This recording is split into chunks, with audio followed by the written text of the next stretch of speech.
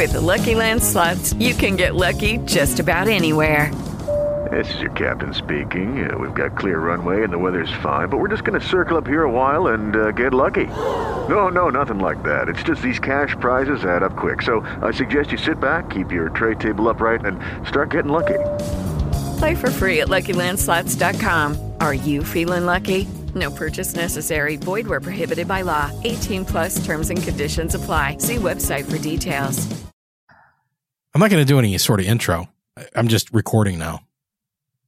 Okay. You know, it's essential. This is a bare bones episode. I don't even think there's going to be a theme song. I think we're just going to start just like this. That's fantastic. The Art of Essentialism. Because I read this book that you recommended to me finally.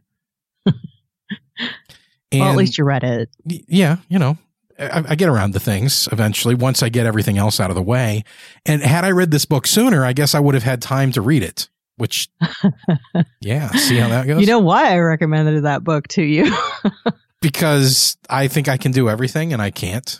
You were like under a huge pile of things to do.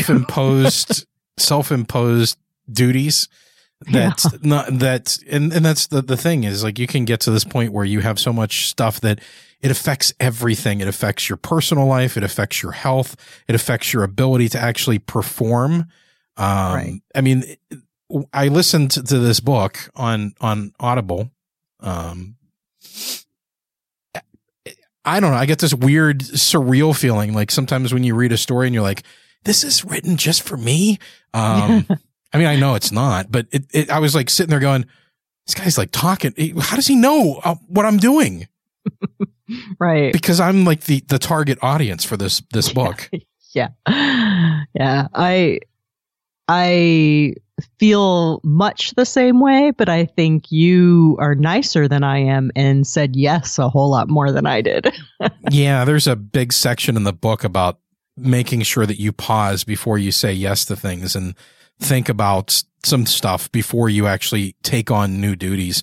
And the funny thing is, I mean, I know so many artists and writers and composer, everybody. I mean, I know people that are good at this, but I also know lots of people that are so excited about making their stuff and making their art that they just do everything and it's too much. Every opportunity that comes.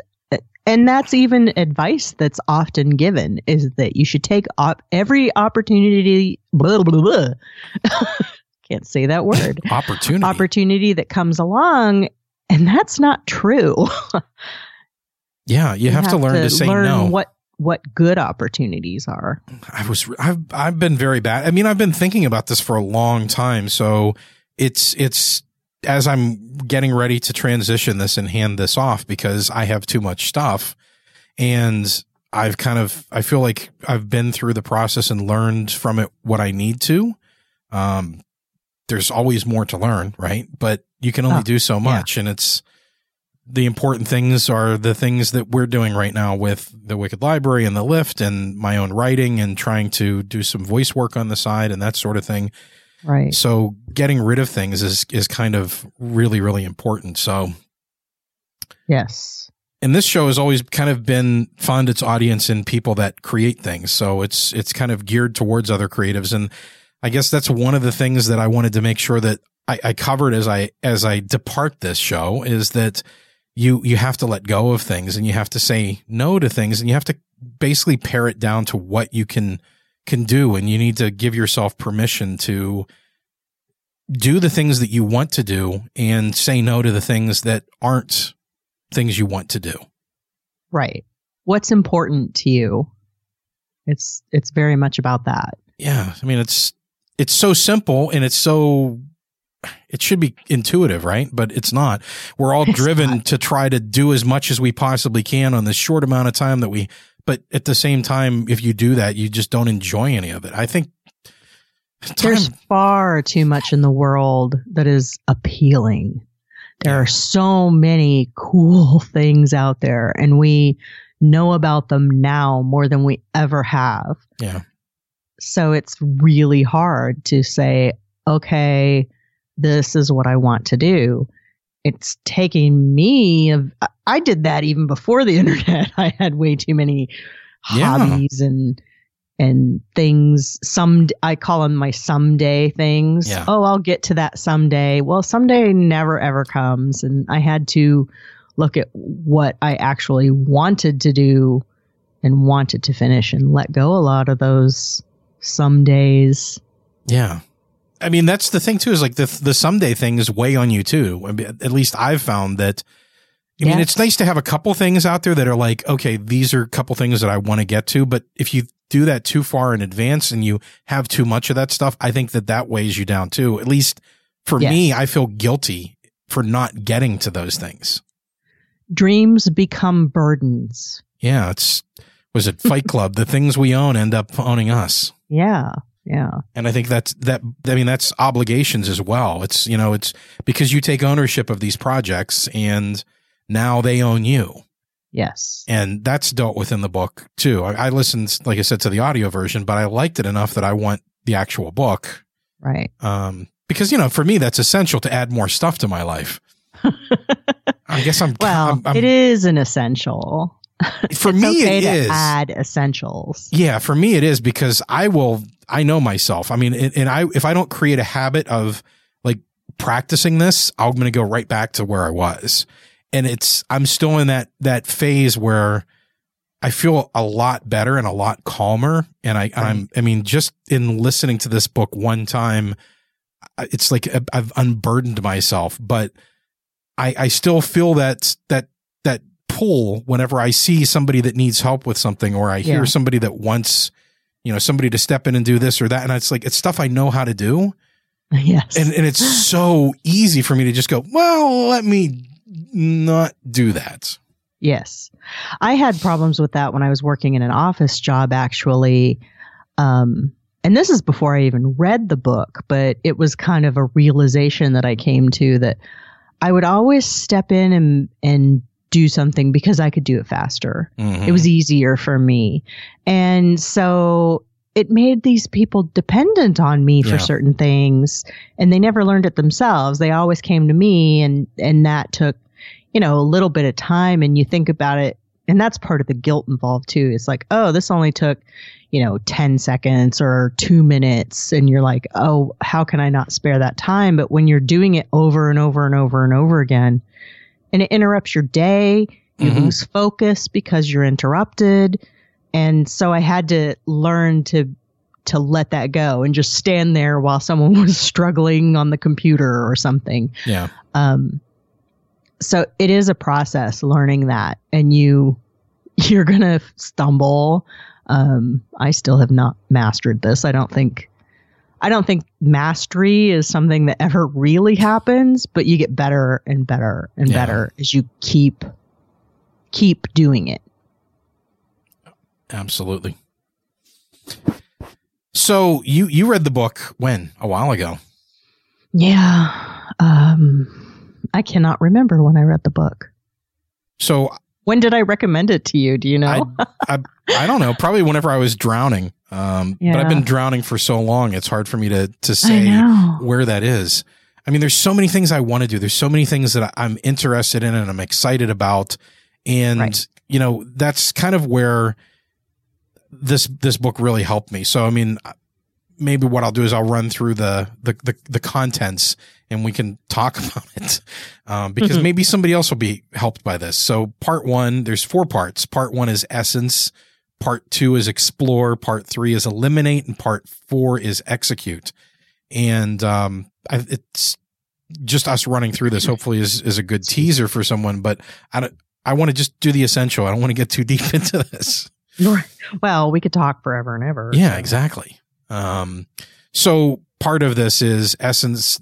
They talk about what is essentialism and what is the core mindset. So the first part tells you how to choose and how to discern what's important. And it's called discern the unimportance of practically everything. So most things are unimportant, but we give them value and we put that upon ourselves and upon these tasks and make them more than they are.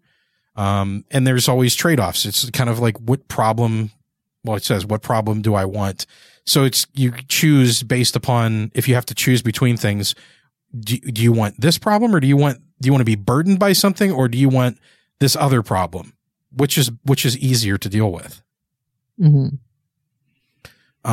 Explore is talking about basically taking the time to look at all the things that are presented to you, all the options, all the things that you could get yourself involved in, and how do you combat that? How do you learn not to take on all this stuff? So escape, the perks of being unavailable.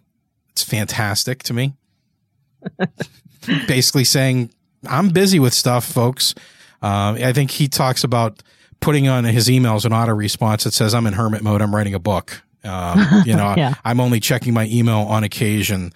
So you probably won't get a response from me while I'm busy. And I've seen, authors that I admire do that. Neil Gaiman goes into what he calls hermit mode as well, where, a lot of authors do that. And a lot of artists do that. You have to, because there's so much thrown at you.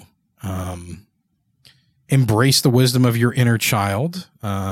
Play, which means it's okay for you to want to do other things. It's okay for you to want to watch a movie or go for a walk with your dog or just sit and think or read a book or enjoy life. You don't always have to be creating things.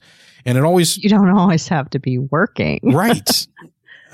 Which, I mean, it kind of made me think of, I don't know, who's the guy that writes Game of Thrones? George R.R. Martin. George R.R. Martin. And what was Neil Gaiman's comment? George R.R. Martin is not your bitch. Whenever people were like, where's the next book?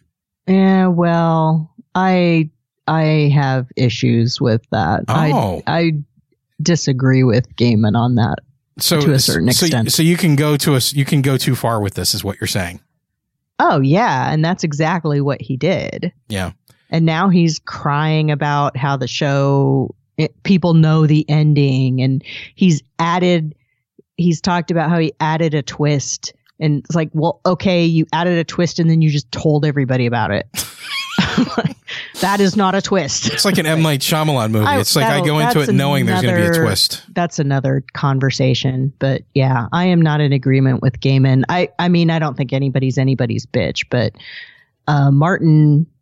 So he's taking it to an extreme. Maybe that's why. Martin flipped his fans off. Oh. And that's not cool. No, that's not cool. Because his fans made him. And they are still why he is where he is. No, I get that. Have to show some gratitude. See, I'm not real deeply involved in it, but I do know that I personally have gotten to this point sometimes where I'm all about what my obligations are to everybody else. And for me, it's like I feel guilty if I sit down and play a video game for an hour, or if I sit down and read a book for an hour, or if I watch a movie.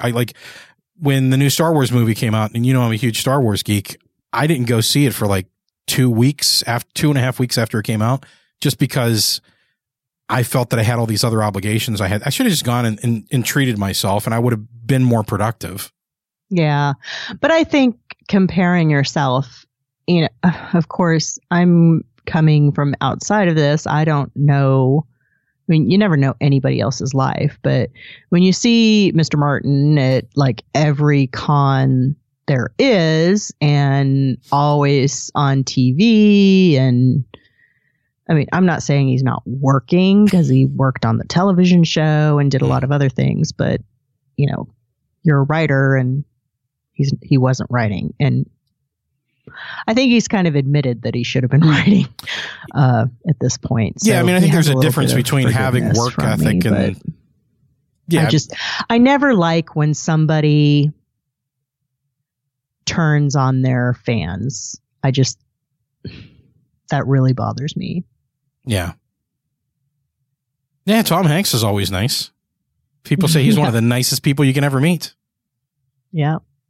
Yeah, I mean, you have to appreciate your fans. I just think it's really nice to be, and this is for anybody, just be nice to people. Oh, yeah. You don't have to go out of your way being nice. I mean, some actors do, but I can understand wanting your privacy and things like that. But just know who put you where you are, and show them that you're grateful for them. Yeah. Well, yeah, I mean, I guess, I don't know his situation. I've not been a big Game of Thrones fan. I watched one episode. I never read the books. You're one of those rare ones. Yeah. I mean, I just have too much. See, this is where we're at. I have too much of my own. I've creating too much of my own stuff to like go out there and enjoy some of the stuff that has been created. And I guess that's really kind of, you have to find that balance. You can't just be completely devoted to creating. I mean, despite what Bukowski may say, to go for it and to do it full force, and it may end up, causing you to lose I think there's two extremes there. And I think that might be, as much as I like Bukowski, that might be a little too extreme for me. Yeah. Well, you have to put something back in the tank or else you run dry. Yeah. And Stephen King, part of putting things back in the tank is enjoying your life and doing the things that you love. Going to a Star Wars movie when it comes out. Right, exactly. Yeah, so I did get myself in this hole where I was behind on a lot of stuff, and it's taken a lot of time and effort to get back to the point where I'm getting to the point of being current with things. And, this book came at the right time for me, because my temptation normally in that situation would be, okay, what do I add to fill this void now? And really, I can't do that, because well, the next step is like protect the asset. Talks about sleeping and making sure that you take care of yourself, because you are your own asset. You are all you have. Right. And if you burn through this stuff and you burn through your energy, you end up burned out, and nobody wants that, and especially your fans and people that are looking for you to create things.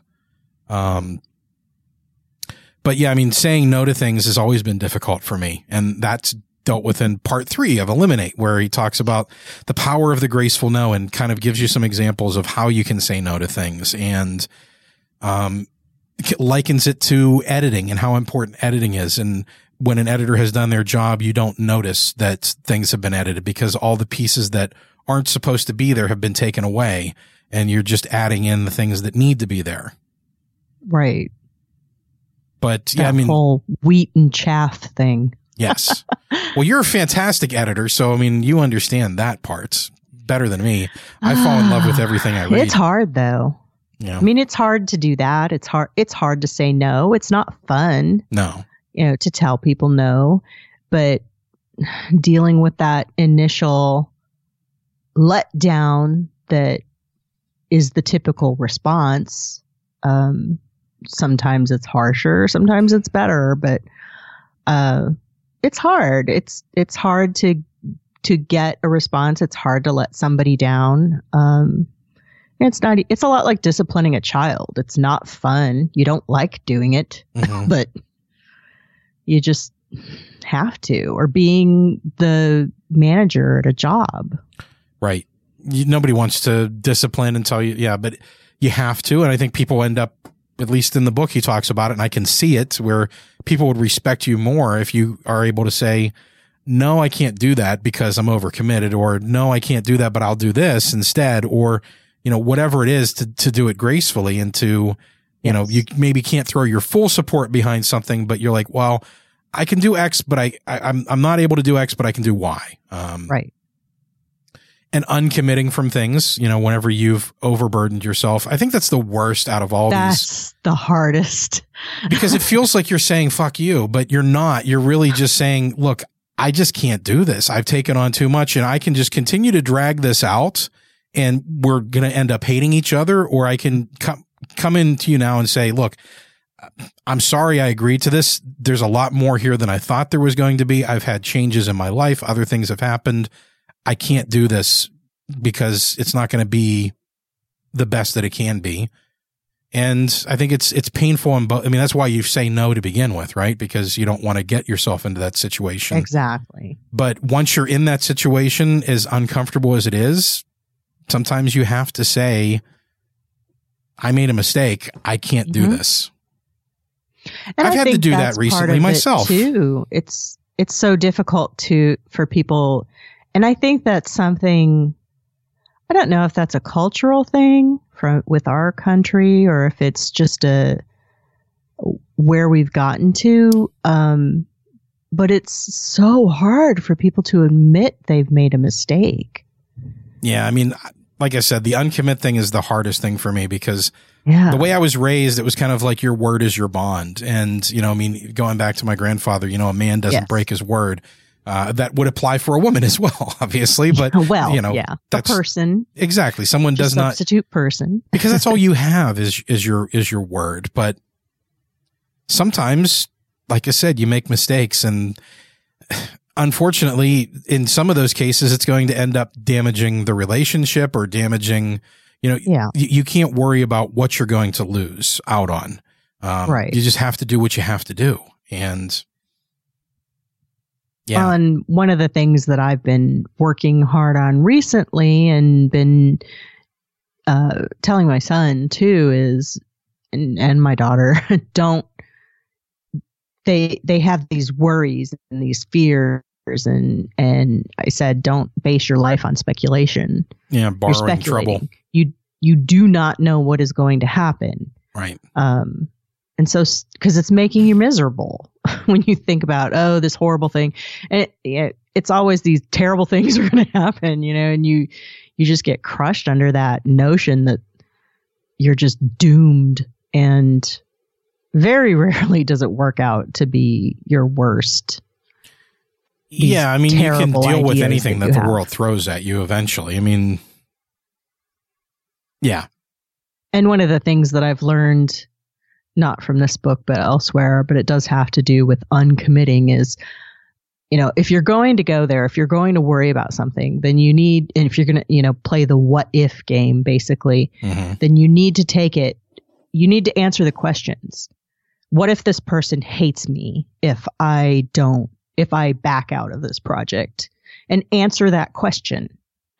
And then say, you know, oh, well, and how are you going to deal with that? What if this person hates me? Well, I guess we don't talk anymore. Right. And how is that going to affect you? You know, play it out to its end. And if that is too much for you to handle, then maybe you need to uncommit from something else.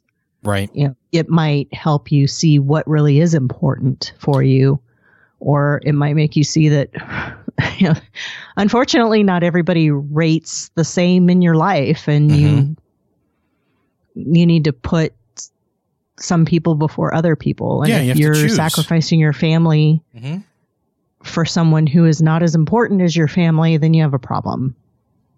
Well, it's the, what is it? Here, execute, focus. What is important now? Right. What is, and I think that also ties into, you know, the power of choosing, you know, making a decision, deciding what's actually important and which problem do you want? I mean, which you have to do that sometimes. You have to weigh the two and say, this is what's going to potentially happen. But again, like you said, you can't borrow trouble either.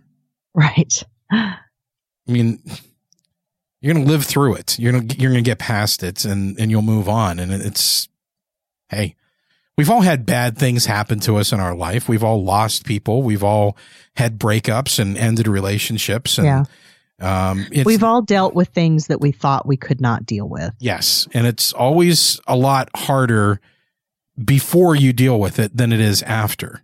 Right. I mean, that's always been my experience. I mean, it's definitely not fun after, but it's never as bad as you thought it was going to be. No.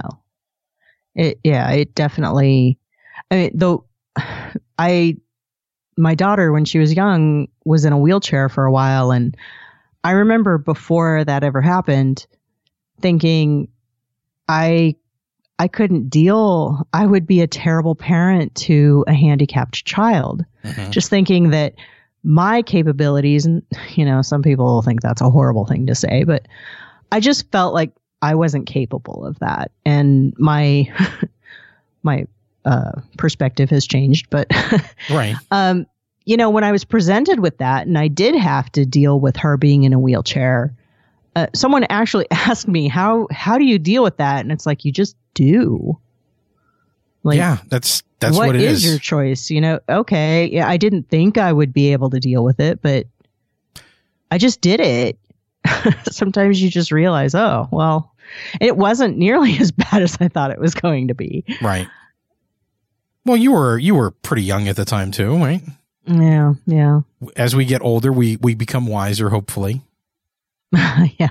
Hopefully. Yes. There is always something to be learned, though, like you said before. Yeah.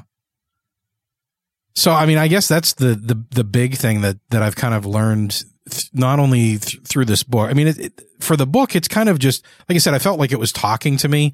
So it's crystallized a lot of things that have been going on in my mind anyway. And I think sometimes it just takes that, outside influence or that outside voice to tell you that this is not unique. You're not the only person that's ever been in this situation. Right. And this is how you deal with it. This is one way you can deal with it. You can deal with it other ways. You can embrace it and say, yeah, I want to do it all and burn yourself out. Or I think, I've come to this point in my life where I'm starting to realize that I can't do it all. And there's only so much time left, and there's things that are important to me, and it's focus on the things that are important and not everything that could potentially be important. Yes. And my Pinterest tagline is something along the lines of I'll never live long enough to do everything I want to do. Right. Like, there's so many things I'm interested in, so many things I would love to be able to do, but yeah, as I've gotten older, and especially with this recent move I have made after living in the same house for 18 years, I realized how many things I held on to for a long time, thinking that I would get to it. And, along with reading several books with the same message delivered in different ways, and, physically moving and having to deal with all this stuff, I just saw I'm not going to do this, and have had to let some things go because I knew I was not going to get to it. Yeah. I mean, there were some great questions in here when he was talking about, and he applied it to more than just physical things. Like, you can apply it to everything, but using the closet example of like finding stuff in your closet and just going, do I absolutely love this? If I didn't, and the great question that I thought was, if I didn't already own this, what would I pay to get it? Yes. And that I actually changes wrote that everything. on a Post-it note and carried it around with me for a while. And it works with opportunities. So it's like, if I did not have this opportunity being handed to me, what would I do to get it? And that really changed for me everything in terms of the way I look at opportunities and things. And it's funny because you had posted about, what is it? The Art of Tidiness or something like that. Yes. The art, magic of tidying up, Marie Kondo's book. Yeah. It was written in Japan? She's Japanese. Yeah. Okay. And, because I saw that on The Simpsons recently, there's even like too. a name for it called the KonMari method. Okay. And if you've read it, it's fairly extreme. I haven't read it yet, but they had a Simpsons episode about it, so I'm sure I understand it now. Yeah, it's like, get rid of everything. That's what Lisa ends up with nothing in her room. She's like, nothing gives me joy. Episode, but yeah, it's like, yeah, it really, it's pretty harsh. Yeah. And there's like a whole chapter dedicated to books. And I'm like, nope. Yeah. Just flipped through that. That was not happening. Yeah. I think, and I actually do let go of books better than a lot of people I know, because I would rather a book go to somebody who will enjoy it if I'm not going to read it again, and I liked it, but I don't need that book in my life. Mm-hmm. I read so much. I really like, just let someone else have it. Right. So I'm pretty good about letting the books go like that, but I do still have a lot of books. Well, yeah, I mean, not going to whittle them down, and I'm not going to deface them as much as she has. Like, she would actually tear some books apart and just pull the pieces that she wanted. I know that is sacrilege. To me. Yeah, I mean, in the Essentialism book, he talks about books too, and like he talks about perceived value, and that when you own something already, you perceive it as being valued higher than something that you don't own. Yes. And that's in, that was research done by Daniel Kahneman. Yeah. I actually read his book too, but yeah, there's research on that as well. Things you own are worth more. And I've seen it, people, anytime you try to bargain or haggle, it's always like that. Yeah. This thing is so valuable. Things we own end up owning us. Yeah. But I'm good about letting the books go that I won't.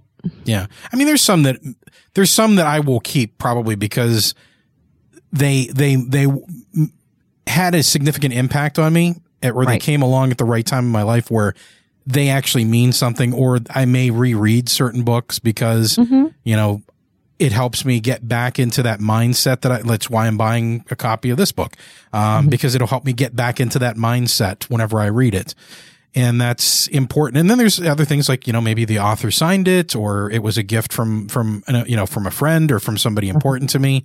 But yeah, I mean, for the most part, if I've read it, I'm a lot better than I used to be about just like, it's sitting here. It's not doing anything. I may as well just get rid of it and give it to somebody that's going to enjoy it and get something from it like I did.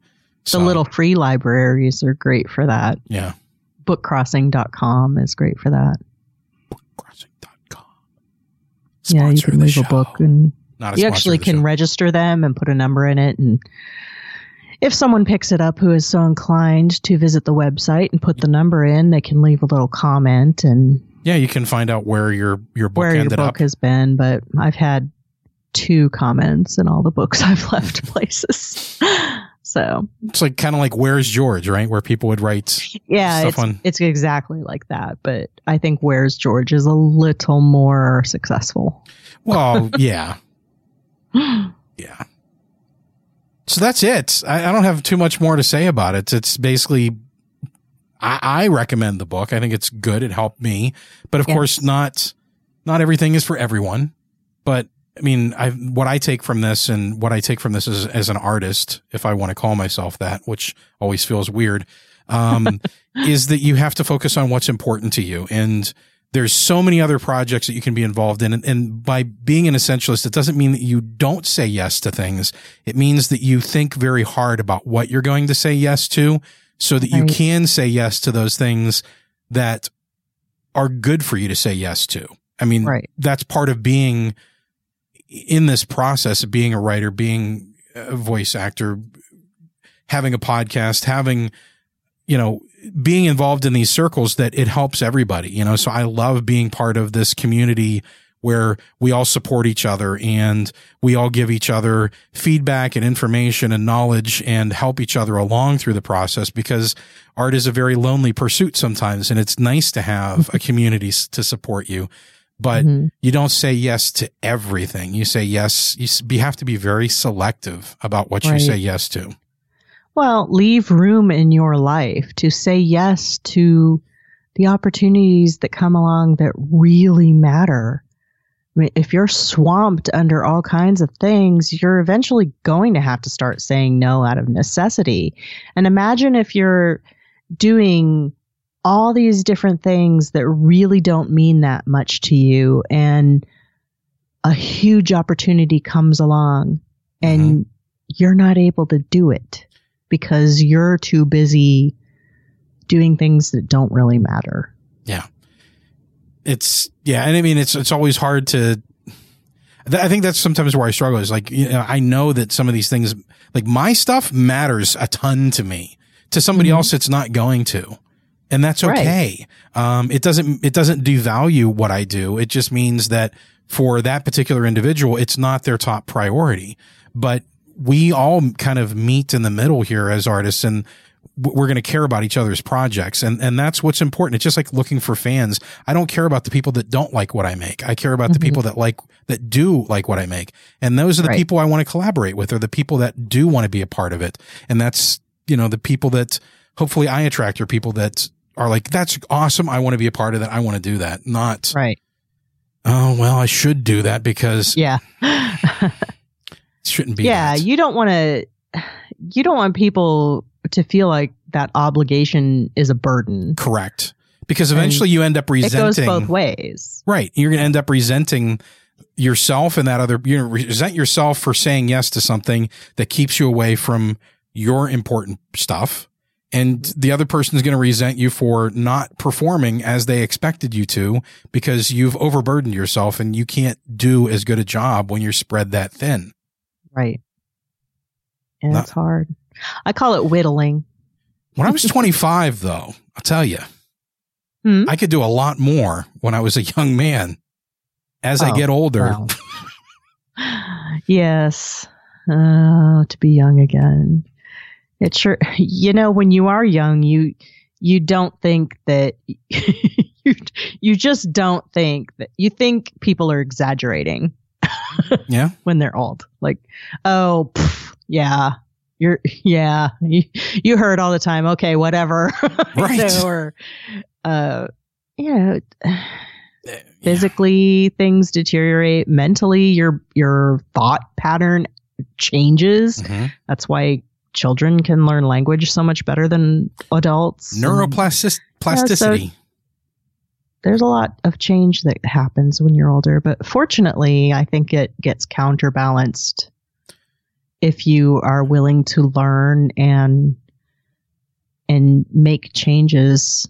Yeah, if you mature in your craft, you're going to eventually get to the point where what you make is better because you're more selective about it. And I think that's where I really struggled, is trying to do things as I'm getting older and I have other obligations and my health isn't what it used to be. Yeah. That you can't do all the same stuff that you used to. You can't drive yourself the way that you used to because you'll just burn out.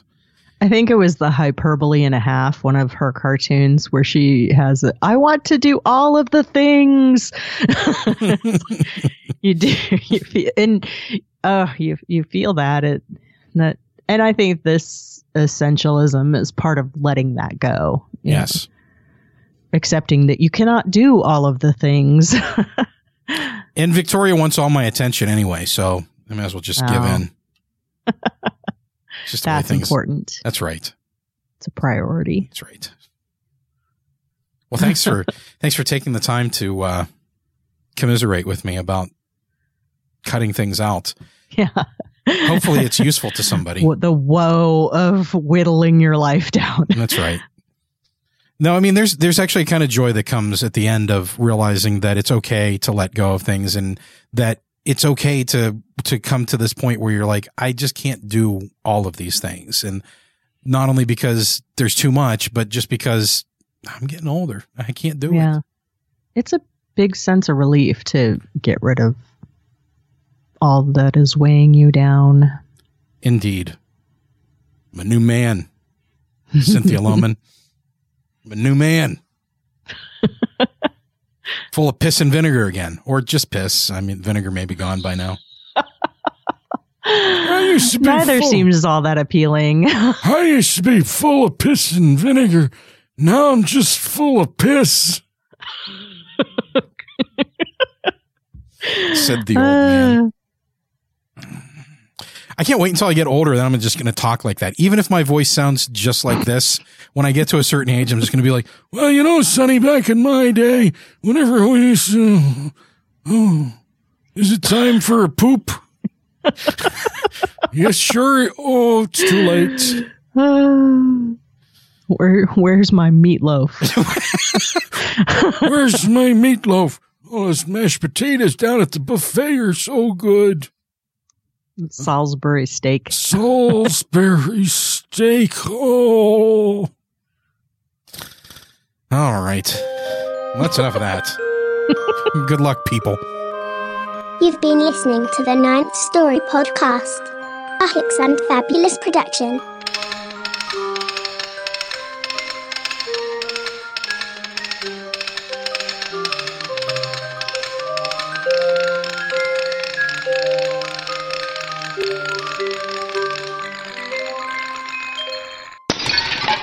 I broke it.